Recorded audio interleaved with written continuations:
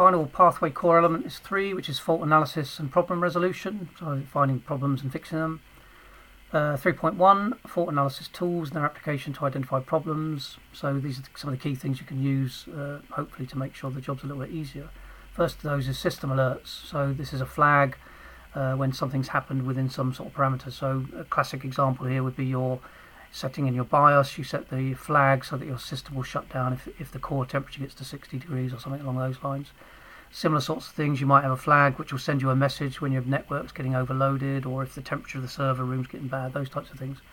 Or it could be like a denial of service attack. You might have a flag that's going to tell you that you're getting too many denial of service activity going on your network. So all those things are alerts which you can have sent by an email or via text message or something to make sure you can get ahead of the game, be proactive. And then activity error logs. Again, anything that goes on the network, it's no good coming to an activity log and finding it switched off 3 months ago, because you then don't find out who is attacking you and why.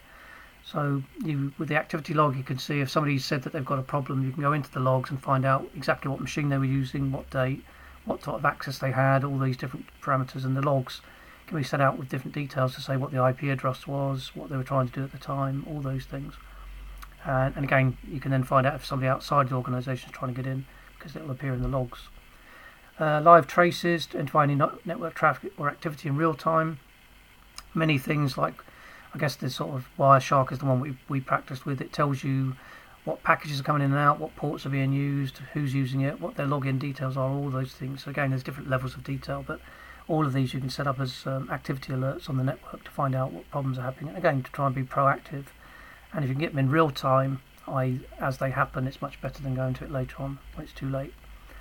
And then a lot of systems, like our help desk system, have a dashboard, which is a consolidation. Same thing on Nextcloud. You've got a dashboard which shows you emails, tickets you're working on, files that you're sharing, all those types of things. So all of those tools help you do the job better. So that's their purpose. So that's 3.1, fault analysis tools and their application.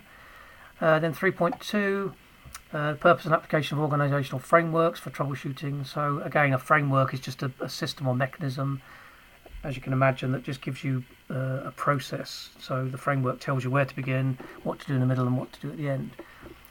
This particular one, so first of all, problem identification. So again, what is the problem you're dealing with? You use various diagnostic tools or fault establishment tools to find out what's causing the problem. So once you've identified it, you can obviously move on to the next part of the framework, is to do something about it. The next part of the framework is logging, look at the fault history, identifying trends and issues. Is it that happens every time, at 5 o'clock on the network for a certain reason? You can look into it and find out what the problem is and fix it. Once you've done the looking at the logs, the history of the logs, then you devise an action plan. How long are you going to take to restore it? What's the measures you're going to take? Do you need to do backups and restores? Can you repair it live, or do you have to shut everything down? Those types of things. And then escalation.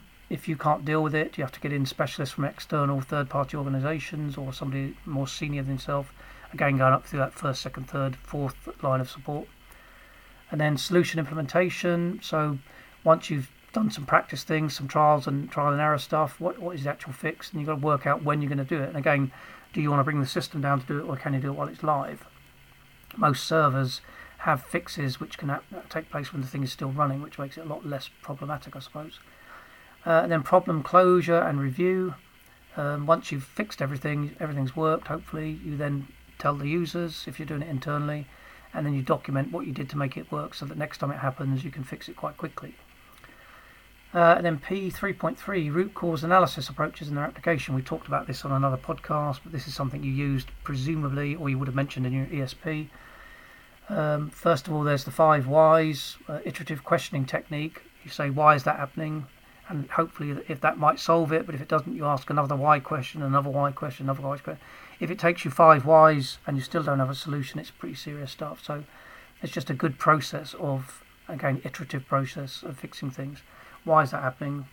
Do something. Is it still happening? Why? Do something. Is it still happening? Why? Etc. And then these are various other methodologies here, root cause methodologies. The fishbone diagram. If you imagine a fishbone, is you've got the central spine and all these things that sort of go off in fins. So establish cause and effect by grouping possible cause into various categories. So if you check all the central things and then you isolate, is it a hardware thing, is it printer related, is it this related, that related. So bit by bit you eliminate and isolate what the problem is and then you can fix it.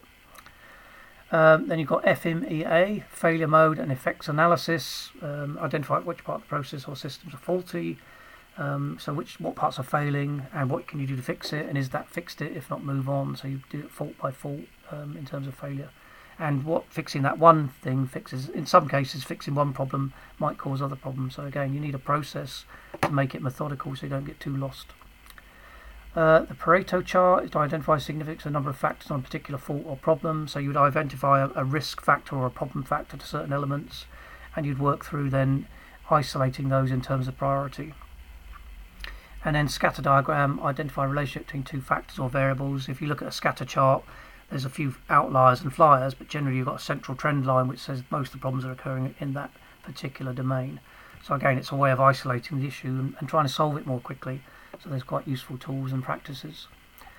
And then 3.4 is the principles of incident management, information technology infrastructure library or ITIL, context support.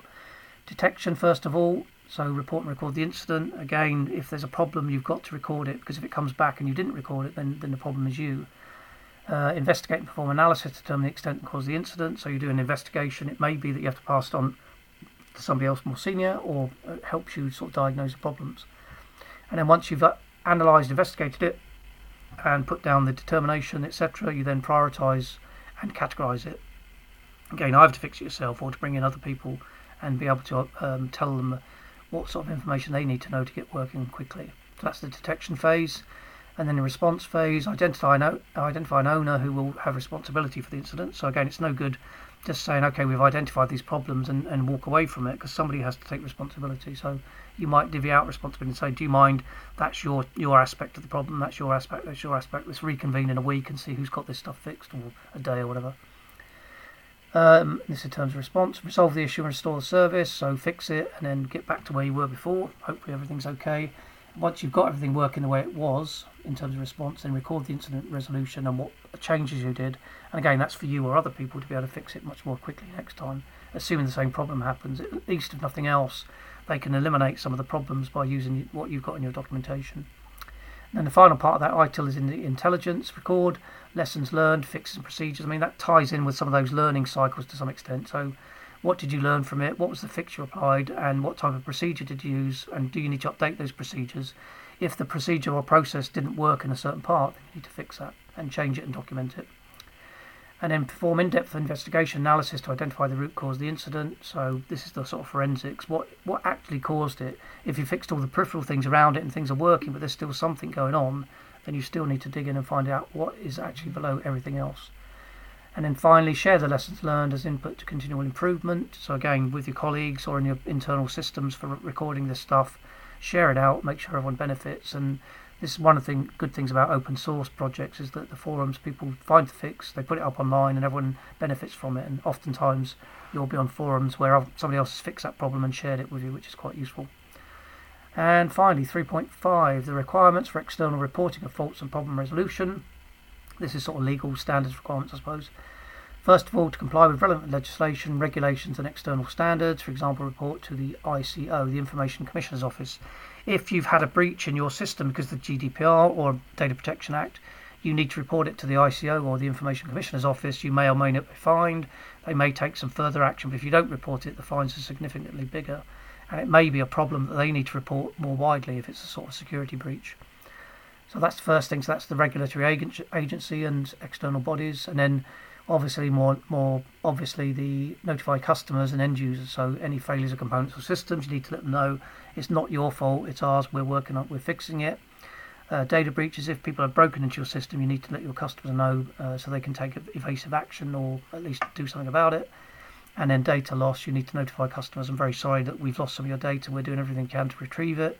And these are the documentation for any legal action. So at that point it would be sort of quite problematic, and you may be taking some sort of legal action for the organisation. But that's where documentation is quite important. If it goes to court and you've got it all documented, then you can defend yourself. So that's Pathway Core Element 3, which is fault diagnosis or fault analysis and problem resolution. Some of the practices and methodologies.